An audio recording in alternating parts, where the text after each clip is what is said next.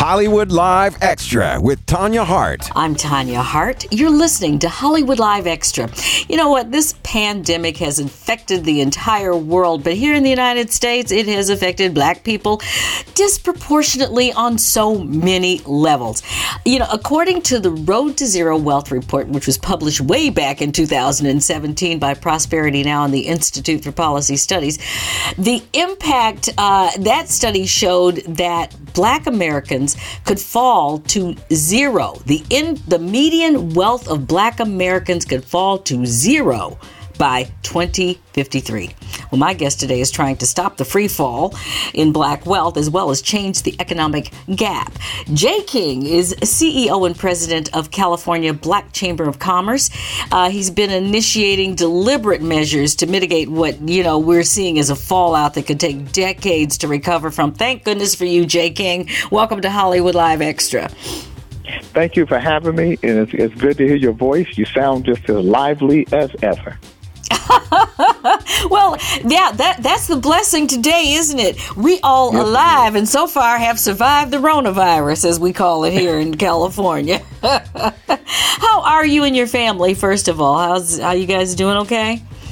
Everybody's well. My daughter lives in Augusta with her mother, and so, they have social distance, and they even though the state is starting to open up, they still continue to follow their own protocol of social distancing, which I think is smart. Very smart. I have a son in Florida, and he also continues to follow with his family, and he's my only child with children. He's married, three children, and they, my granddaughter, my oldest granddaughter, she just graduated from high school and going to college, and so they're having a get together for her, but it's only 12 to 15 of us, just close family. And then my son, Jay, who lived in L.A., close by me when I'm there, he is a police in Simi Valley. So they're all safe, and brothers and sisters, everybody's fine. Good. Well, wow. Well, you're blessed with a big family like that, and the blessing is that everybody's doing well, because as we know, everything always hits us harder than most people in the world, and the pandemic has not been any different. You have been CEO and president of the Black Chamber of Commerce here since, 2000, and this is fairly new, 2019, right? Yes, only not even a year yet. It'll be a year in June. Aubrey Stone, who was his longtime president, was president for 25 years. In 2018, the beginning of 2018, he was diagnosed with terminal cancer. And the unfortunate part is that, like most of our organizations, they don't always run properly. So by the time he passed on, it was in December of 18, and a fight erupted between old board members and the current board members, and the old board members tried to take over the chamber, and it just didn't work. And eventually I was elected by the board to become the president. I worked for the radio. We have a radio station, KDEE, and I really helped develop the radio station. I was a volunteer there, and so because of my relationship with the chamber, with the community, and the work I did around the state, and they couldn't pay anybody. So I didn't need money. And so I stepped in and said, look, you guys don't have to pay me. Let me generate my income. Let me go and make business for the chamber, which is what I've done. Yeah, that's what I'm saying. I mean, you stepped in at quite an unfortuitous time, so you thought, and then the pandemic. Okay. Yeah. So good Lord. What are we going to do? It's unbelievable that 2053, which is not that far from now, that we could be looking at a situation where Black people have no wealth. I came out of Boston, some 30 years ago, when I came to L.A. to build BET's West Coast operation. And now the wealth gap in Boston is it's so ridiculous between Black and white wealth it's like black people, I think, earn, and I could be wrong, I'm not exactly correct, but the difference is like the wealth between black folks and white folks in that particular city. Black people's income is worth about $5 or $6 versus $200 if you're white. Right. Well, that's around the country, but let me give you some historical context to put with that. So, in 1910, 8 million Americans of African descent collectively owned 15 million acres in the United States in 1910. In 2020, 43 million Americans of African descent collectively own 1.2 million acres. Now, people would say that, why did that happen? Well, you got to remember that when we came out of the slavery into freedom, so to speak, and then we were able to purchase plots of land, we purchased them oftentimes from people who owned us as slaves. And so we would get the property, they agreed to the terms, and we would pay. But we had no paperwork, no real agreement. It was a handshake, because that's the way America worked, and they didn't give contracts to black people. And so here comes another generation, or another generation past the initial seller of the property, and now they're saying, get off our property, and we're saying, no, we own this property. I paid, and here are my receipts. And they said, where's your contract? Because the world was changing. So all of a sudden, you got folks who tended the land, who built the land up, who built beautiful crops, who took care of the soil. They're getting their property stripped away from them, and there's no recourse. And then you got the Bureau of Land Management that was put in place to protect Americans of African descent from getting their land taken from them.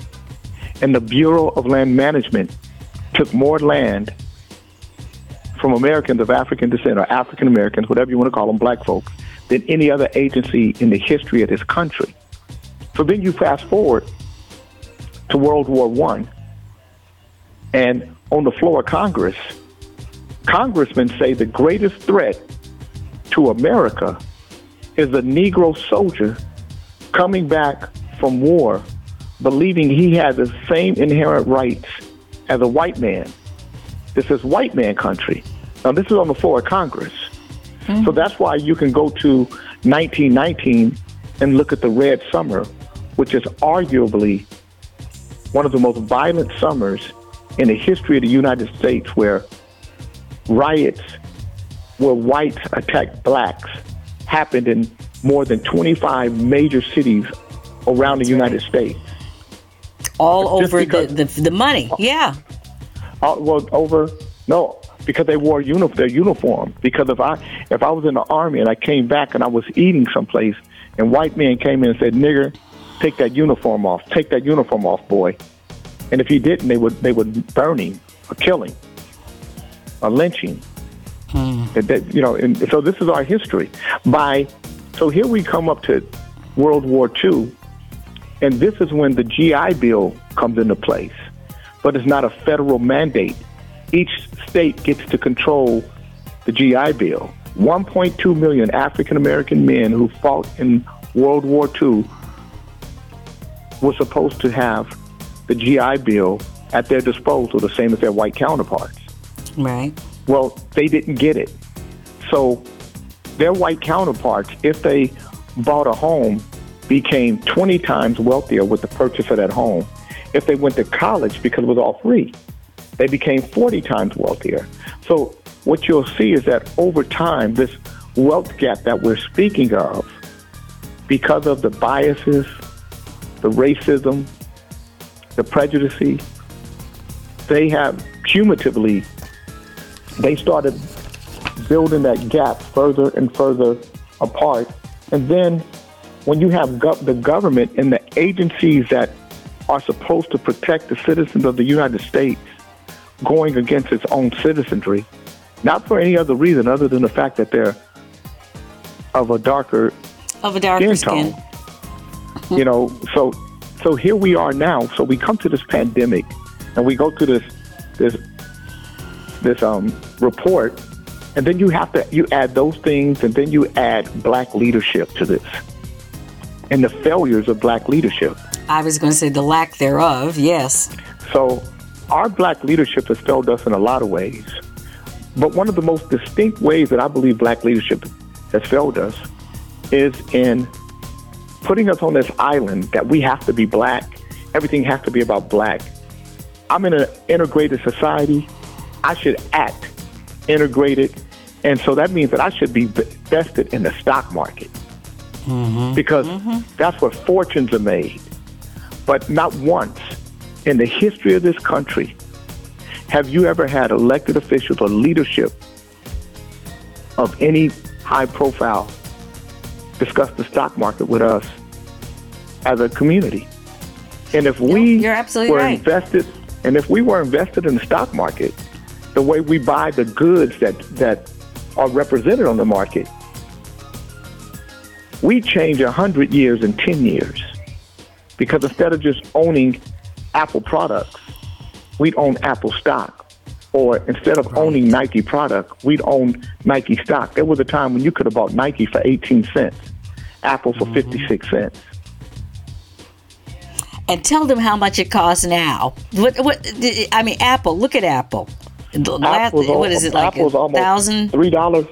$312 a share right now. The market is open right now, so I could tell you right now. And so I trade options. I don't just buy stocks. I also trade options. And so Apple right now is trading at $315.08. Right. So that's how much you would have made for your early investment. Yeah, that's right. So just think about this. But Apple pays a dividend to you.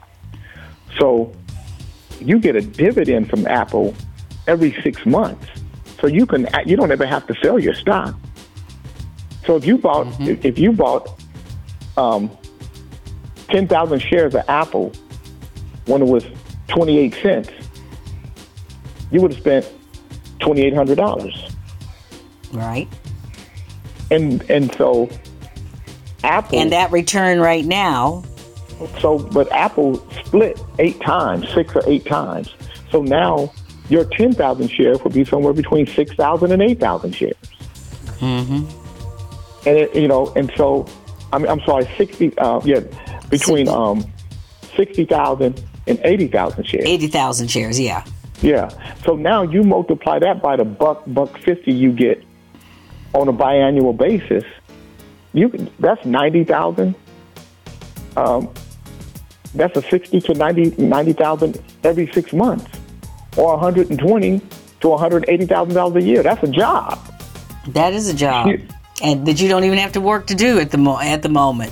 So exactly. No, you are so right. It's so interesting, that we've taken the conversation in this direction, because apparently I was going to ask you, okay, this gap is there. It's very real. What can we do right now to kind of make sure that we don't go to zero wealth? And you just explained it. Change the way we think. So we got to change the way we think. Everything can't be the white man. I'm not afraid of Donald Trump. As a matter of fact, I kind of appreciate Donald Trump. I've never seen a racist and a bigot so open in my life that was in the White House. And so I respect it. I respect how open it is. We get comfortable with the soft bigotry and the soft prejudice and racisms of a Clinton family. It's okay. Or a Joe Biden, because it's more palatable. But they're more dangerous to me because we'll invite them in the house as though they mean something good to us. The crime bill was not good to us. No. And they admitted that. I mean, Joe Biden admitted that. Of course he admitted it. He admitted it because he had to. Because politically he had to. Yeah. But we have to stop being so emotional. And we have to be more pragmatic, more critical, more methodical, and how how we're going to move forward. And we have to be more selfless. Our communities are selfish because our leadership is selfish. When leadership will sit in a position well into their 70s and 80s and not prepare a younger person to come in with new, fresh ideas, it's why we're like running a marathon or running a relay race where all of the other ethnic groups hand the baton off to somebody else. Right. We got one guy who don't want to, or one woman who doesn't want to hand the baton off. They want to run it, the race, and we may start off in the lead. We may start off in the lead for the first 2 legs, but by leg 3 and leg 4, we're so far behind. I can't say that white people aren't any different because Lord knows I love her, but look how long Nancy Pelosi's been there, and I know who you're talking about. But right, you know, but the difference is Nancy Pelosi and white folks aren't in the same economic position, political position, socio position that we're in. They can afford to do that. We can't. We don't have. These are their rules. They can change rules at any time. We can't. And so they do. We have to be a lot smarter. My mother told me, if you're doing business and you're in a room with white folks and you're the only black person in that room, you're 10 times smarter than everybody in that room. That's the only way you're going to be equal. You got to be 10 times better to be equal. And that's how I walked in this life. You know, I knew that if I was in the room, I was in a room because I was more than prepared. I was more than smart enough. True.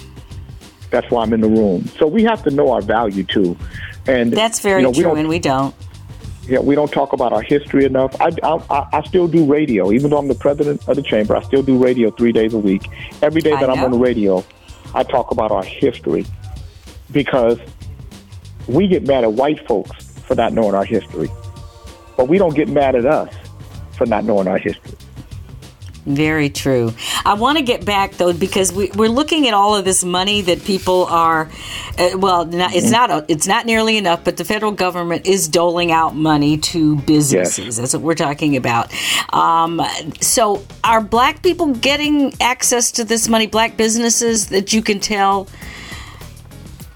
Is there any way of tracking it? The top 5% do because 95% of African American small businesses have no employees. So the payment protection plan doesn't apply to them because they're sole proprietorships and they don't have a payment system that a third-party payment system that pays out for them. So they don't qualify. And again, I go back to our leadership.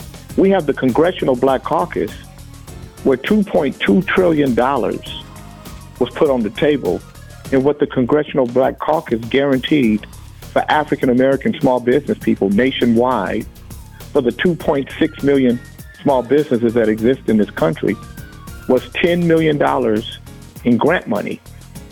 So $10 million in grant money for 2.6 million African-American businesses, if spread across equally, would be less than $4 per business. I was going to say that's nothing. That's nothing. Mm-hmm. So two we're things. At the table, but we're not asking. Yeah, I was going to say you got to ask, and then that begs the question: what is the Black Congressional Caucus doing? How did that even happen? And where does that leave us? And where does that leave us? Nancy Pelosi controls what the Congressional Black Caucus does. She told them not to go meet with Donald Trump, and so they didn't. She told them not to comply, so they don't. And my deal is this. Anytime somebody wants to talk to me that I have a disagreement with, and they have some power, I'm going to sit down with them. Mm-hmm. Because, whether I like Donald Trump's optics or not, if he's got a 10-point plan for Black America, most people don't even know about. And the reason why we don't know about it is because our leadership won't even sit down with him. And my deal is, hey, if he got a 10-point plan, why aren't we trying to make sure that we get some of this plan on the table for our community? So we have to change the way we think as a community. We have to get involved. We have to be voters. We have political equity that we don't cash in on. Our communities are suffering. We're worse off today than we were in 1969.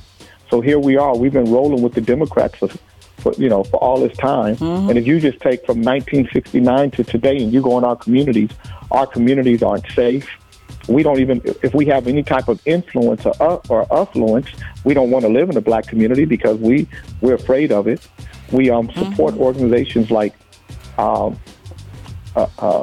Black Lives Matter when they don't even march when black people kill each other. And while I love the idea of Black Lives Mattering, I'm saying we should make Black Lives Matter no matter who's killing the black life, especially when it's us. Especially, I was going to say, you know what? 35 years ago, I did a docuseries on black crime for NBC. That was 35 years ago when I was first getting in this business. And it's worse. Yeah. It's worse. It's worse now than it was then. Jay, I know we got to let you go, but I just want what you said earlier about the stock market and people thinking differently about money. Is that the way, if we could get together, a collective group of, we've always had our little groups of investors, and like a lot of women get together, we have our investment groups and stuff like that. But if we could somehow get a national investment group together, which I know is not easy, and start really looking at the stock market and working it the way our counterparts do, can we close that gap? Absolutely. Not only could we close it, we would change the way the world saw us. We would change the value of who we are in this country. The value of us would change immediately and immensely. But what it requires is for us to believe that we deserve it. See, I don't expect anybody else to believe it if we don't. I don't expect anybody else to fight for it if we don't. I don't, and the beauty is that what you're asking for on a national level, if we do it on a community level, through osmosis, it turns national. We started off with a group of 10 or 15 of us that are now over 100 of us. And now people in Alaska, people in Texas, people in Oklahoma, people in Georgia, they all tune into our, we do financial literacy. I do a financial literacy course every first and third Wednesday of every month. And, and that's why we did the, Everybody Pitch In campaign. There are 2.3 million African Americans in California. If we all pitched in $5 to help African American small businesses, we'd generate $11.5 million by putting in $5. Just imagine if we put $5 a month in, 2.3 million African Americans, if we put in $5 a month into a fund, we'd have over $130 million a year discretionary that we could help other businesses with, that we could help our young people with, that we can help pay college tuitions with. And if we had done that for the last 5 years, and then this pandemic hit, we'd have over $500 million, or close to $1 billion in dollars that we could have just had for ourselves. But again, it takes for forward thinking, and we have to divorce ourselves from the conditions that we've been bathed in from a mental standpoint. Well, Jay, I've got to tell you something. I'm counting on you and your new position with the California Black Chamber of Commerce as CEO to get, California always leads the way, it seems, these days. And it sounds like that's what you are doing. Let me know personally, and let us know here at AURN what you need for us to do to get this initiative going, because you're so right. $5 adds up to 10 real easily, and then it's 15 and it's 20, and we would not be in this position. But we've got to change the wealth gap like now. We've got to. So I'm counting on you, Jay. This is what I need people to do. I need people to go to GoFundMe.com, and then when they go to GoFundMe.com, type in "Everybody Pitch In," and then you'll see we're the first campaign that's there. It says California Black Chamber, Sacramento, to say my name, Jay King. It's an aqua blue kind of covering bill. And if you just put in at least $5, we start. And the only criteria that it takes for a small business in California to get this money is that they not have received any significant grant money or loan money from anybody else. Because if they have, then they're probably well on their way. We want to make sure that we can get as many African-American small business people, legitimate African-American small business people, some relief. We're not going to make anybody whole. We're not going to make it where every bill is paid. But what we are going to do is give them some relief, give them some breathing room so that they can build up their muscle and move forward.